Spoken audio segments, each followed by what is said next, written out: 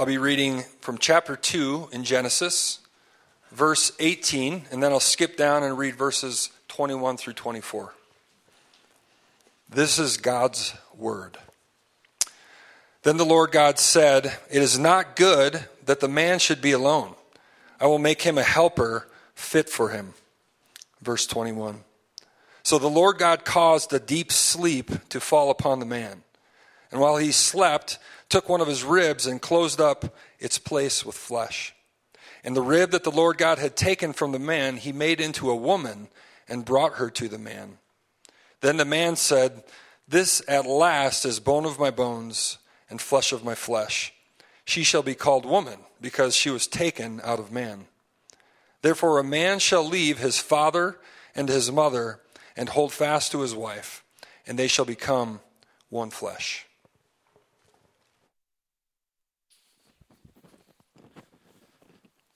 Pray with me. Lord, this morning I pray as we look at your word and we consider marriage that you would re-amaze us with your love for us and amaze us with the truth that we find in the words that you have given us. And then may that amazement of love and truth become change in each of our lives, I pray, no matter where we are as it relates to marriage this morning. Amen. You may be seated.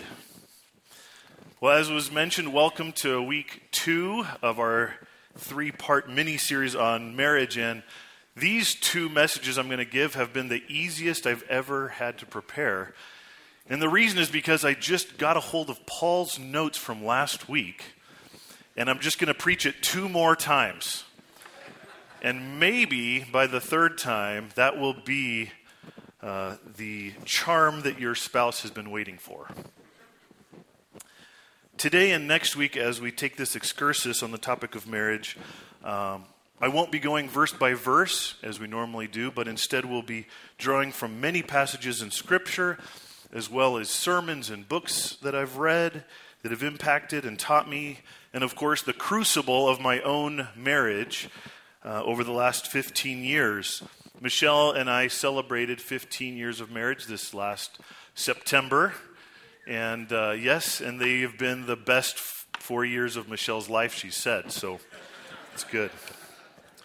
You know, the honeymoon phase of marriage only lasts for a while. Some of you may not know that yet. And you may be wondering, what are some signs that the glow is beginning to fade and the reality is beginning to sink in a little bit in your marriage? Well, one way that we can see this is through presents. The presents that we give each other often can give us helpful clues. So I want to take something out of this bag and show you this really great mug that I got for Christmas this year. And, it has a verse on it. This is from my wife, and it's from Job, so it's not a good start. It's Job 19:17, actually, and it says, "My breath is offensive to my wife.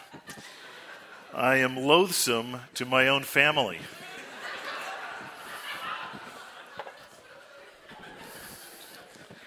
So, I'm far from perfect, and my marriage is far from perfect, obviously. In fact, we've been learning some hard new lessons on marriage over the last 3 years, and I'll talk about that next week and share some of that with you, and I hope we can learn from each other through that. Those of you who are here who are married are subconsciously hoping that I have lots of great points for your spouse this morning, and hoping that not many of them apply to you. Those of you who are not married are wondering if any of this is going to apply to you. And let me just mention that if you're worried, you may this morning, I know we're coming from all different places as it relates to marriage. Perhaps you are above marriage or against marriage. You certainly are around marriage.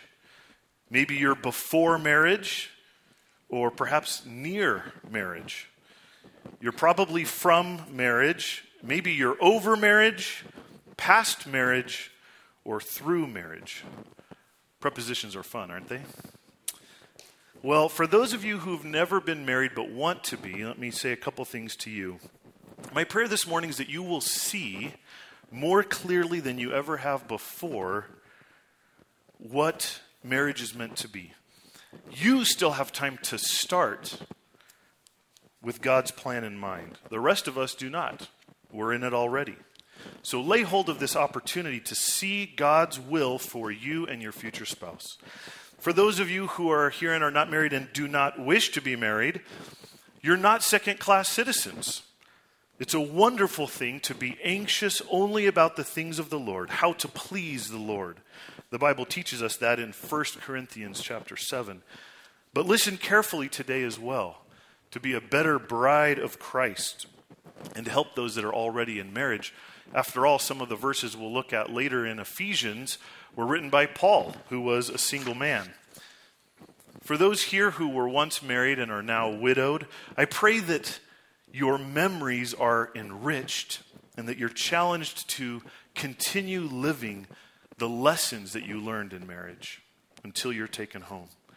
For those whose marriages have ended in divorce, this message is for you too. I pray that you will gain new understanding about what led to this tragedy, and that you will be given hope about marriage in general, and that you'll go in with biblical principles in mind if remarriage is an option for you. So, what is the root of marriage? From my title, you can see that our goal today is to understand from Scripture the root of your marriage. Next week, we'll then look at what it takes to cultivate fruit in your marriage. But we must first understand the root of all marriage, across all time, all cultures, all marriages. What is marriage? What makes it different than other relationships? Why get married at all?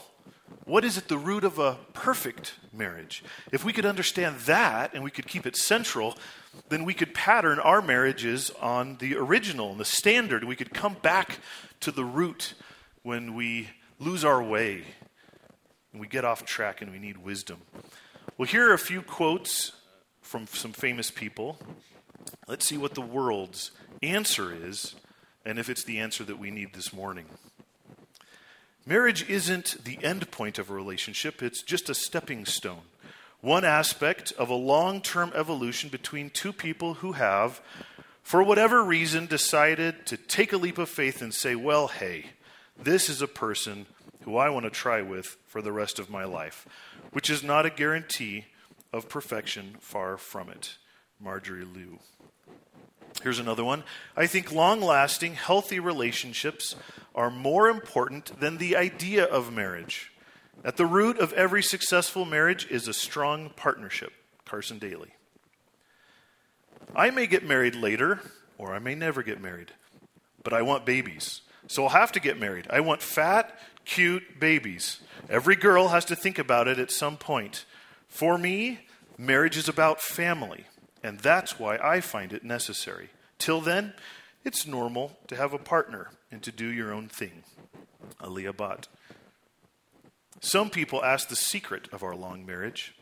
We take time to go to a restaurant 2 times a week. A little candlelight, dinner, soft music, and dancing. She goes Tuesdays, and I go Fridays. Henry Youngman. Or, marriage is a wonderful institution, but who wants to live in an institution?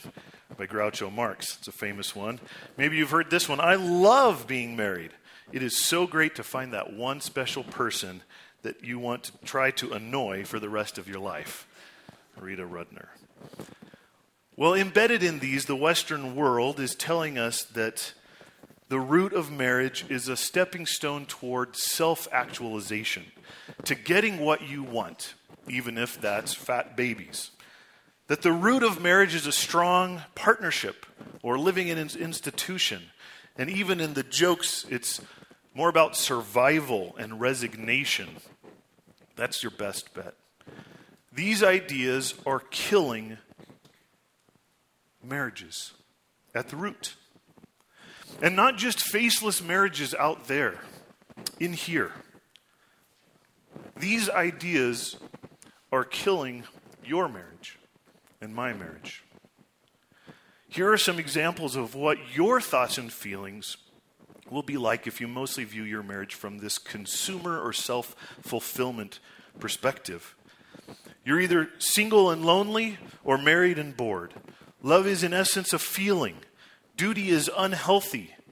Duty and passion are not compatible. Selfless sex is inauthentic or even oppressive. Sex must have passion and both parties always excited. There's no obligation to stay. Stay as long as it's mutually beneficial, an arrangement for both of you. It says, I love you now versus I love you now with a binding promise to love you tomorrow. It says we don't need a piece of paper to prove our love. To marry and stay with someone, it should always feel urgent, new, electric. Not getting a good deal? Give less to the bargain. This is the world that we live in, and it has permeated our own minds more than we think. It's hard to notice the temperature change when you're sitting in the water. So listen to this powerful quote by Tim Keller and tell me if this sounds in some ways like a perfect marriage. Both men and women today want a marriage in which they can receive emotional and sexual satisfaction from someone who will simply let them be themselves. They want a spouse who is fun, intellectually stimulating, sexually attractive, with many common interests, and who on top of it all is supportive of their personal goals, of the way they're living now. And if your desire is for a spouse who will not demand a lot of change from you, then you're also looking for a spouse who is almost completely pulled together. Someone very low maintenance, without much in the way of personal problems. You're looking for someone who will not require or demand significant change. You are searching, therefore, for an ideal person. Happy, healthy, interesting, content with life. Never before in history has there been a society filled with people so idealistic in what they are seeking in a spouse. It is because of this that so many are not getting married, are afraid to get married, or are so let down when reality sets in.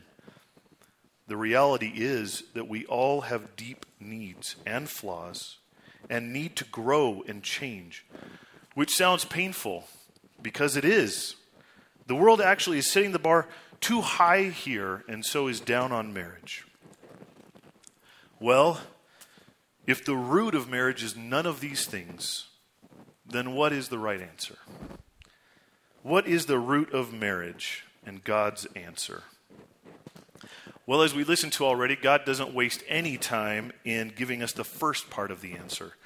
The second page in my Bible is Genesis 2:18, and right after God creates the first man, Adam, he says, "It is not good that the man should be alone. I will make him a helper fit for him." God causes a deep sleep to fall on Adam, which, by the way, is the first recorded use of anesthesia during an operation.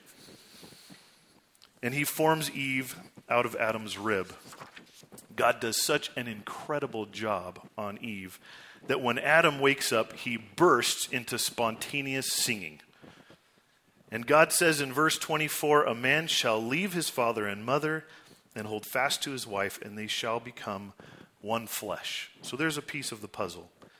God gives his laws in Exodus through Deuteronomy, tells us more details about his design, what he wants between a man and a woman. He says marriage is between a man and a woman, and it's for life, meaning it's both exclusive and exclusively heterosexual. Those who went outside this would be breaking God's law. So homosexual relationships are not new. History and the Bible itself shows us that it goes back thousands of years. But what is new in our generation is the argument that God accepts the romantic love between any two people, even if they're of the same gender, as long as they are treating each other right. That you can be a Christian and live the gay lifestyle, and that there's no problem there. And I don't have time today to delve into this further, but please ask me later if you'd like to better understand the Bible's teaching on homosexuality and on same-sex attraction.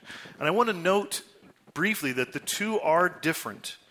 There are some Christians following the Lord who experience same-sex attraction, just as all Christians experience sexual desires of some kind that God does not allow. So after providing detailed laws about what not to do in marriage, the Old Testament then goes on to record many examples of people breaking all of those laws. Sins of all kinds, from the patriarchs to the kings, to the people of Israel. We see despicable things, and we see the damage that follows. And this history captured shows us that God understands the real root of marriage that he designed, and that his laws are not arbitrary or wrong. They don't rob us of joy, they protect it. Song of Solomon gives us an inside view into this captivated rapture, unbridled pleasure, and the smiling joy that can be found and is good when romance and sexuality are shared inside marriage. Well, what about the prophets? Do they add anything to God's picture about marriage? Isaiah 62:5 is very interesting. It depicts God and the nation of Israel as in a marriage. This is a new insight. As the bridegroom rejoiced over the bride, so shall your God rejoice over you. But sadly, as you look at these pictures in the Old Testament prophets, the majority of the references are actually of Israel the bride abandoning her husband and giving herself completely to the idols and the nations as a prostitute. Jeremiah 2:32 says, "Can a virgin forget her ornaments or a bride her attire? Yet my people have forgotten me days without number." So we certainly have a lot of information about marriage, but do we understand its root? Not yet. Then we hit the New Testament, and in the Gospel of John, chapter 3, we suddenly get a lot closer to the answer. It starts with a dispute. John the Baptist is baptizing, and then Jesus begins baptizing. So some of his disciples, John's, come to him and say, "Rabbi, he who was with you across the Jordan, to whom you bore witness, look, he's baptizing, and all are going to him." And John answered, now, catch this illustration. It actually seems out of place at first. "A person cannot receive even one thing unless it is given him from heaven. You yourselves bear me witness that I said, I am not the Christ, but I have been sent before him." And here it is. "The one who has the bride is the bridegroom. The friend of the bridegroom, who stands and hears him, rejoices greatly in the bridegroom's voice. Therefore, this joy of mine is now complete." Okay, so here's what John is saying. I am the friend of the bridegroom. Jesus is the bridegroom, and he has a bride. This should inform marriage in some way, but what does it mean? Because Jesus never married physically here on this earth. Well, turn, if you would, to Ephesians 5, where we'll spend a good portion of the message here. And look down in Ephesians 5, verse 32. Paul is writing. This is the end of the section, and he says, "This mystery is profound, and I am saying that it refers to Christ and the church." Paul uses the word mystery here to identify a hidden reality, hidden in the past and revealed in the New Testament age and written down in Scripture. And the Greek word translated profound is mega. So here it is, the mega mystery of marriage. The root and deepest understanding of why it exists, what it is. Marriage is a sacred reflection or copy of the magnificent and beautiful union between the Messiah and his church, completely unknown until the New Testament. How wonderful to live in the age that we live in today. There are two things that Christian marriages today have that no marriages had before the New Testament. The first is that we can have the Holy Spirit helping us, his very presence of God guiding us in our marriage every day. And that should make a difference. The second is that the mystery, the root meaning on the purpose of marriage has been now revealed to us. John Piper puts it this way: marriage is like a metaphor or an image or a picture or parable that stands for something more than a woman and a man becoming one flesh. It stands for the relationship between Christ and the church. That's the deepest meaning of marriage. It's meant to be a living drama of how Christ and the church relate to each other. If you want to understand God's meaning for marriage, you have to grasp that we are dealing with a copy and an original, a metaphor and a reality, a parable and a truth. And the original, the reality, the truth, is God's marriage to his people, Christ's marriage to the church. While the copy, the metaphor, the parable, is a husband's marriage to his wife. Jeffrey Bromley says, as God made man in his own image, so he made earthly marriage in the image of his own eternal marriage with his people. And verses 22 through 33 of Ephesians 5 tell us what our marriage is, what being a wife, what being a husband should look like because of this original that we're meant to copy. So let's unpack two huge truths for our marriages from these verses. Let's unpack the mega mystery. The first truth is the idea of oneness. And this is so exciting for me. This is something that still blows my mind. I think that the husband and the wife are one in a way and on a level that we underestimate. Paul uses the illustration of a human body to help us understand the oneness of a husband and wife. Up in verse 23 we read, for the husband is the head of the wife, even as Christ is the head of the church, his body, and is himself its Savior. And we'll unpack the distinctions there in a minute, but for right now, notice that the husband and wife are pictured as both being two inseparable parts of one body. Verse 28 adds, in the same way, husbands should love their wives as their own bodies. He who loves his wife loves himself. For no one ever hated his own flesh, but nourishes and cherishes it, just as Christ does the church, because we are members of his body. Therefore, a man shall leave his father and mother and hold fast to his wife, and the two shall become one flesh. A head with no body is dead. A body with no head is dead. And if your head is not guiding and feeding and caring for your body will suffer, won't it? It is one with the head. The body will starve and grow weak without food. It will begin to function poorly and break down, and this is going to impact the head as well. The body will also be afraid to take the next step if it can't trust what the eyes are telling it. And that can be because the body feels a cracking sound underfoot, and the eyes and head keep saying, we're fine, full speed ahead. And the next thing you know, you've broken through the ice into the lake. But it's also possible that the eyes are saying, trust me, it's just a frozen stick in your path. Keep walking, I'll keep you safe. I cherish you. And I will do everything I can to keep us on the path and out of danger.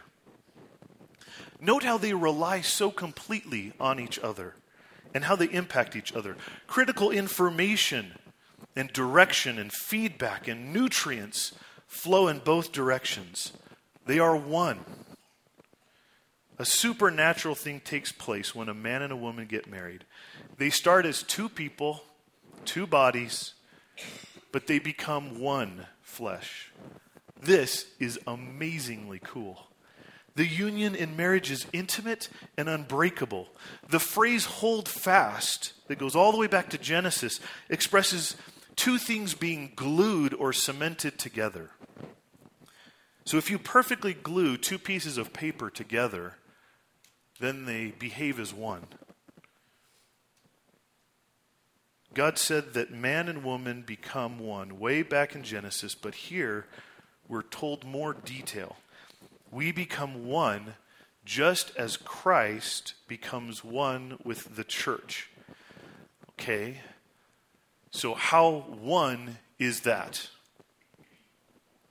I want to read you some verses, some of which are fully realized today, some of which will not be ours until the marriage feast of the Lamb in the future. This is what being one with Christ means. From Isaiah 53, he bore our griefs and carried our sorrows. Remember, as I read these, think of the oneness here. He was pierced for our transgressions. He was crushed for our iniquities. From John 17, here are a number. He is our joy. We are hated because he was hated. We're sent into the world because he was sent into the world. We are one with Jesus as he is one with the Father. That's how one we are. His glory is our glory. We're loved by God as much as Jesus is loved by God. That's how one we are. His presence is always with us through the Holy Spirit. And we will be with Jesus forever. His inheritance is ours, it says in Ephesians 1. His righteousness is ours. Our sin became his. 2 Corinthians 5, where we spent our morning of worship. We were crucified with Christ. So it is no longer we who live, but Christ who lives in us. Galatians 2:20. And nothing can separate us from the love of God in Christ Jesus our Lord. Romans 8:39. It is mind-blowing to actually accept how one with Christ we are and will be forever, because he purchased us to be his bride with his own life. The profound mystery is that the oneness in our marriages is a reflection of this. I don't think I understand the oneness that I have with Michelle. It's so wonderful and rich and deep and amazing. But I normally think of myself as connected in some way, but separate. I can see all of our differences very clearly. She is short and beautiful. I am tall and hairy. She talks to our kids and our pets so gently and sweetly as if they were all babies. And I tell them it's time to toughen up and act like soldiers. Sometimes she gets distracted and loses track of time. But I rarely get distracted from my own priorities. But the reality is that these differences don't actually make us two. The reality is that we are one. So when I just think about myself, I'm actually hating my own flesh. I am hating myself, and I'm hurting myself. But when I think about my wife, and I nourish and cherish Michelle, that is actually loving myself, helping me. Guys, I want to tell you something. It is not possible for you to hurt your wife without hurting yourself. If you do something that damages her, you are glued to her and you are damaging yourself. And not because she's vindictive and will make you pay, because even if she doesn't push back at all, you will hurt yourself because you are one with her. And gentlemen, your tendency is to be harsh. Your tendency is to withdraw. And I'm the same way. Men, why do we do this? Repeatedly. We must not understand what's at the root of our marriage. We must not understand our oneness, or we must forget. And that is why, as we saw last week from Peter, that he reminds us to live with our wife in an understanding way, showing her honor. John Piper reminds us that she is going to be a queen of the universe someday. You sleep with a queen.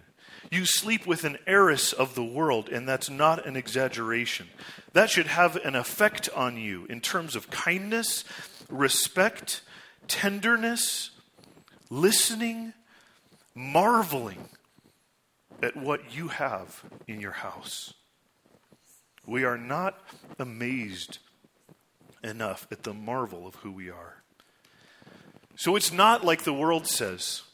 She hasn't agreed to join you as a stepping stone, one aspect of a long-term evolution between two people who have, for whatever reason, decided to take a leap of faith and say, well, hey, this is a guy I want to try with for the rest of my life.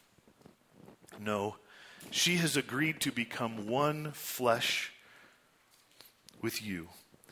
And through your words and actions, sometimes too aggressive, often disconnected in selfish attitudes, you're actually starving and stabbing your own body. Love yourself by loving your wife. Give up your life for her, I'm begging you. Ladies, in the same way, when Michelle thinks only about herself and tears me down, she is unavoidably tearing herself down. There's a verse that she's mentioned that she goes to remind herself of this, and I'd much rather share her thoughts with you than my own. It's from Proverbs 14, verse 1.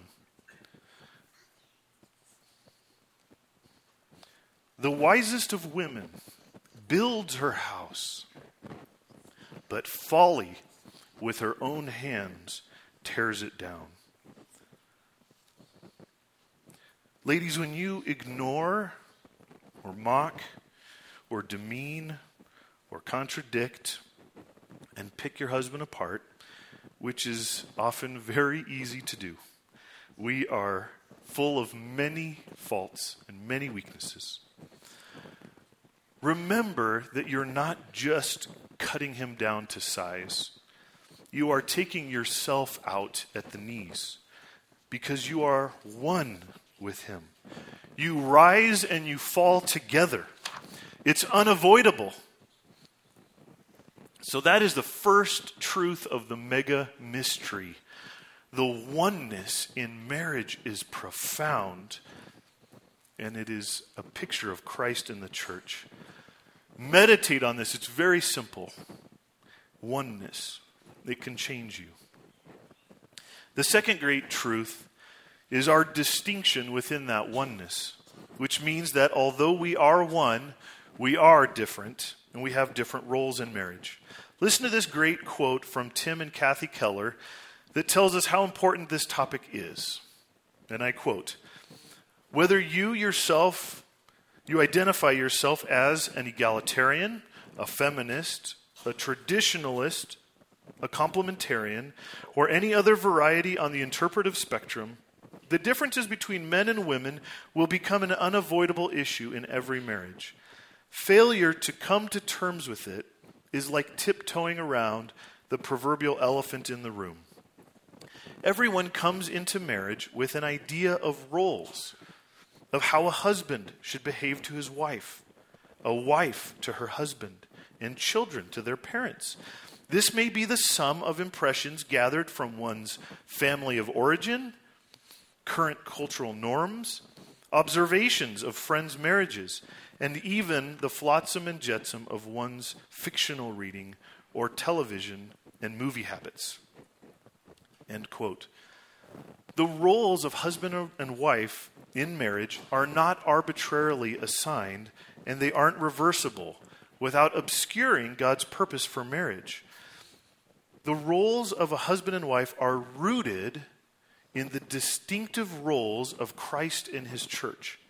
The mystery has been revealed. So God means by our marriages to reveal something about his Son and the church and the way that husbands and wives relate to each other. We see this in verses 23 through 25. And verse 24 speaks to the wife and her half of the metaphor. And verse 23 and 25 speak to the husbands and their half of the metaphor. Wives, find your distinction in your role as a wife by keying off of the way the church relates to Christ. Verse 24 says, as the church submits to Christ, so also wives should submit in everything to their husbands. Husbands, find your distinctive role as a husband in keying off the way Christ relates to the church. First, verse 23, the husband is the head of the wife, even as Christ is the head of the church, his body, and is himself its Savior. Then verse 25, husbands, love your wives as Christ loved the church and gave himself up for her. Since our different roles predate the fall and predate sin, and because they're a pattern that we're meant to follow of Christ in the church, these different roles in marriage are not due to sin. They're actually good. Sin did not create headship and submission, but sin ruined headship and submission. Ladies, if your husband was perfect, just imagine it just for a minute. Don't stay here too long, but just imagine for a minute. How much easier would it be to submit to his leadership? In the Godhead, the Son submits to the Father. It's voluntary. It's free. It's joyful. It's not forced. It's not inferior. And it is so because just as the Son desires to help promote and lift up the Father constantly delights and respects and loves the Son. But even if your husband does not make it easy, God calls you to submit to him and encourages you to do so as unto the Lord. Because you want to submit to the perfect leader, Jesus Christ, submit to your imperfect husband. If you don't, you will hurt your husband and your kids too. Now please note that submission does not mean putting your husband in the place of Christ. Verse 21 says that you submit out of reverence for Christ. Submission does not mean that the husband's word is absolute. Only Christ's word is absolute. No wife should follow a husband into sin. You can't do that in reverence to Christ. And we saw last week in 1 Peter chapter 3 that a Christian wife who is married to an unsaved husband is still to submit to him, but she's at the same time winning him over to Christ. And Paul, in his message, did a great job, an excellent job of defining and giving examples of what submission is and is not. So if you missed that, please listen to that message. I'm not going to repeat all of that right now. But men and women we both make all kinds of mistakes in defining and applying the concept of submission to marriage. I will give us one reminder. And that is that just as Jesus' submission to the Father is our example for you ladies in marriage, Jesus is our example as men too. Christ submitted to his Father's will and loved the church and gave himself up for her. There was no sacrifice too great, no position too low, and his church is not always lovable, but he is always faithful.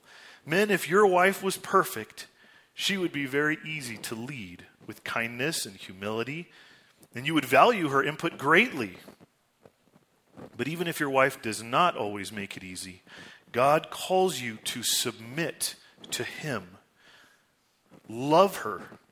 Treat her with gentleness, not harshness, not by ignoring her. That is sin, twisting your role. And it hurts her, and it hurts your kids too. Men, you want to imitate Christ. You want to lead your wife with words and manner and lavishness and attitude and service and sacrifice and even gifts that will cause her to say to you, I looked at myself with new eyes this morning and felt more beautiful, even with all my imperfections. And I love the most that you think so much about how to do this for me, how to express how you see me, and that I am worth that kind of time and money and love. When you do that for her, you lead as Christ leads us.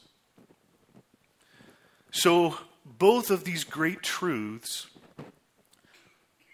of the mega mystery are encompassed in saying that we are one with our spouse, just as a head and a body, as the church is one with Christ. There is oneness on a level that is incredible, and there are different unique roles. I want to share an illustration with you that is fantastic. It's funny, so it's okay to laugh.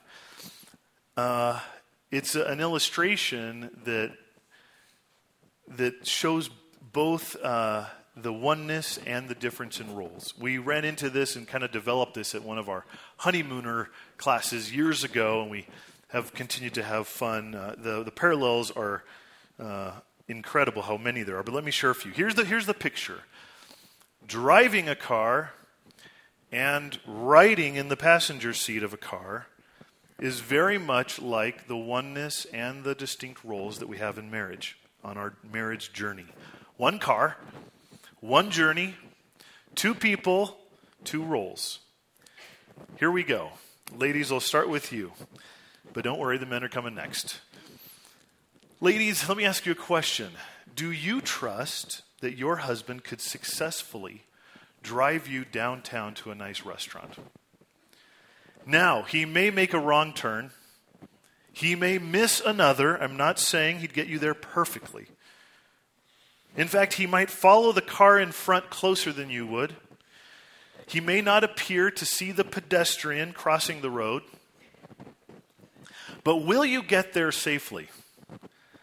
999 out of 1,000 times, yes. But it's easy to cast doubt on his driving leadership, is it not? Are you sure you want to turn here? And he's thinking, well, I was, but now I'm panicking. Or maybe you're going to hit that guy. No, thank you. I see him there. No, ladies, you'll be happier if you buckle up and then relax. Enjoy the ride downtown. Enjoy that your husband picked out the restaurant and planned how to get there. And he's taking you downtown on a date. And your husband will feel valued and respected and happy to be caring for you and driving you. And men, let's be honest, you need help. I need help. Ask her if she wouldn't mind pulling up the address on her phone. Invite her to remind you if this is a left or a right turn ahead. God has provided her as a helper fit for you. Be humble when you make a wrong turn. Be gentle when she asks if you're still going downtown or if there was a change of plans and you're headed to Evergreen. You don't really want to run the red light and hit that pedestrian, do you? Maybe that tight squeeze on your arm is okay from time to time. Men, lead well. Be prepared. Drive the speed limit. Don't go flying around like a maniac. Make it easy for her to enjoy your leading. She should feel how? She should feel safe and protected and cherished. Like a fragile wine glass, treasure her, Be careful with her. Tell her and show her she is worth your love every day. So I hope that illustration is a helpful reminder for you ladies and you men of the bigger picture of your marriage as you seek to do the same. I want to conclude by quickly reviewing what we've learned about the root of marriage and by giving you 2 challenges. Whether your marriage is phenomenal or on the brink of collapse, or if right now your marriage is only the spiritual one with Jesus Christ. We started by asking, what is marriage?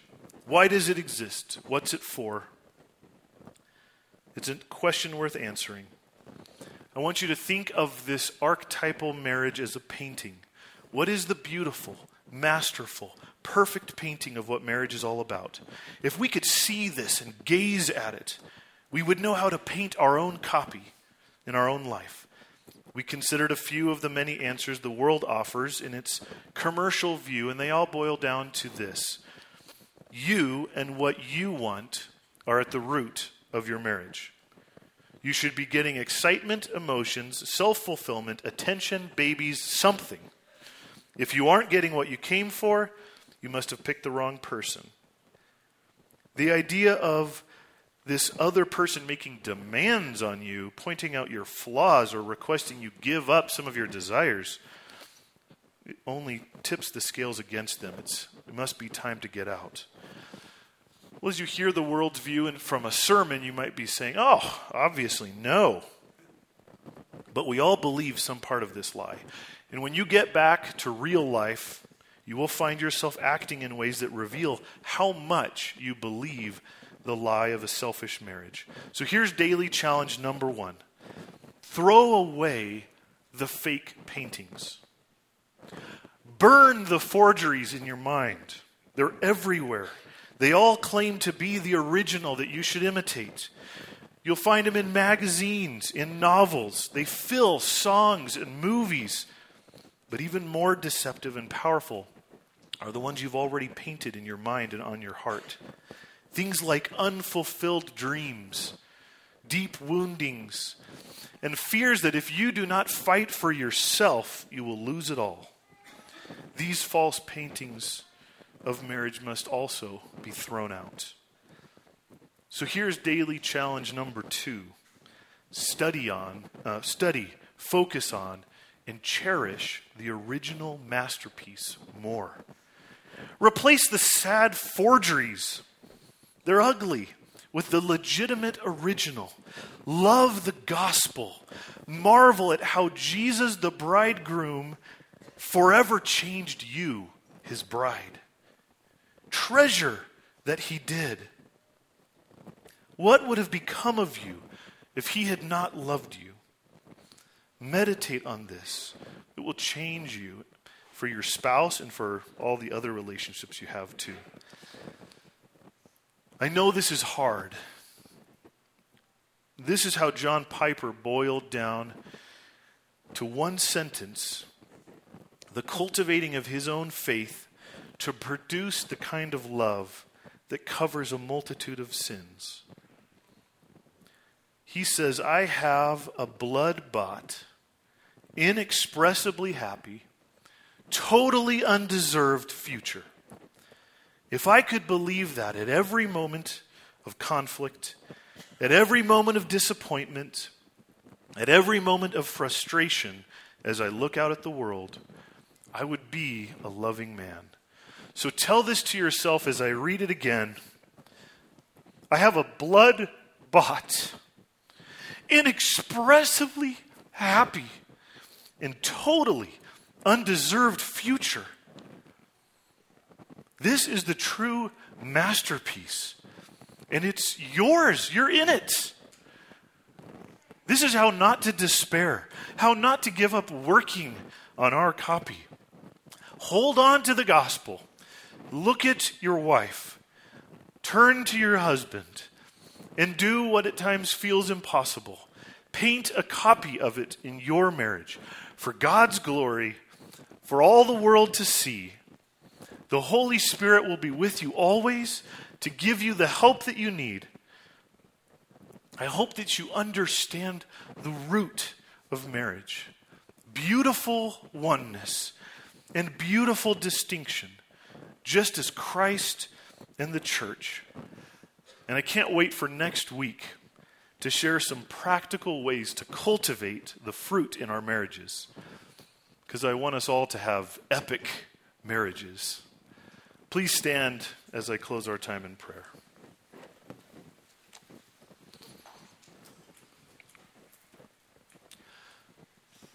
Lord, thank you for giving us such a clear revelation and understanding of this mega mystery of marriage. Thank you for showing us someone to imitate who did it perfectly. Lord, we just admit and we repent of the fact that we do such a poor job. And we're so entranced with the forgeries and with ourselves. Forgive us. Give us hope to start again, to pick up our paintbrush and look back deeper and more carefully at the original and see what we can do starting today to imitate you. So much joy and wonder awaits, even with the pain inevitably that comes of our own sinfulness. And we know we will not be made complete. We will be imperfect.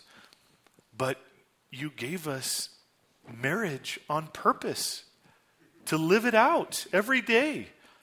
The drama of a living example of how you loved us. So we just thank you for these deep truths we have looked at.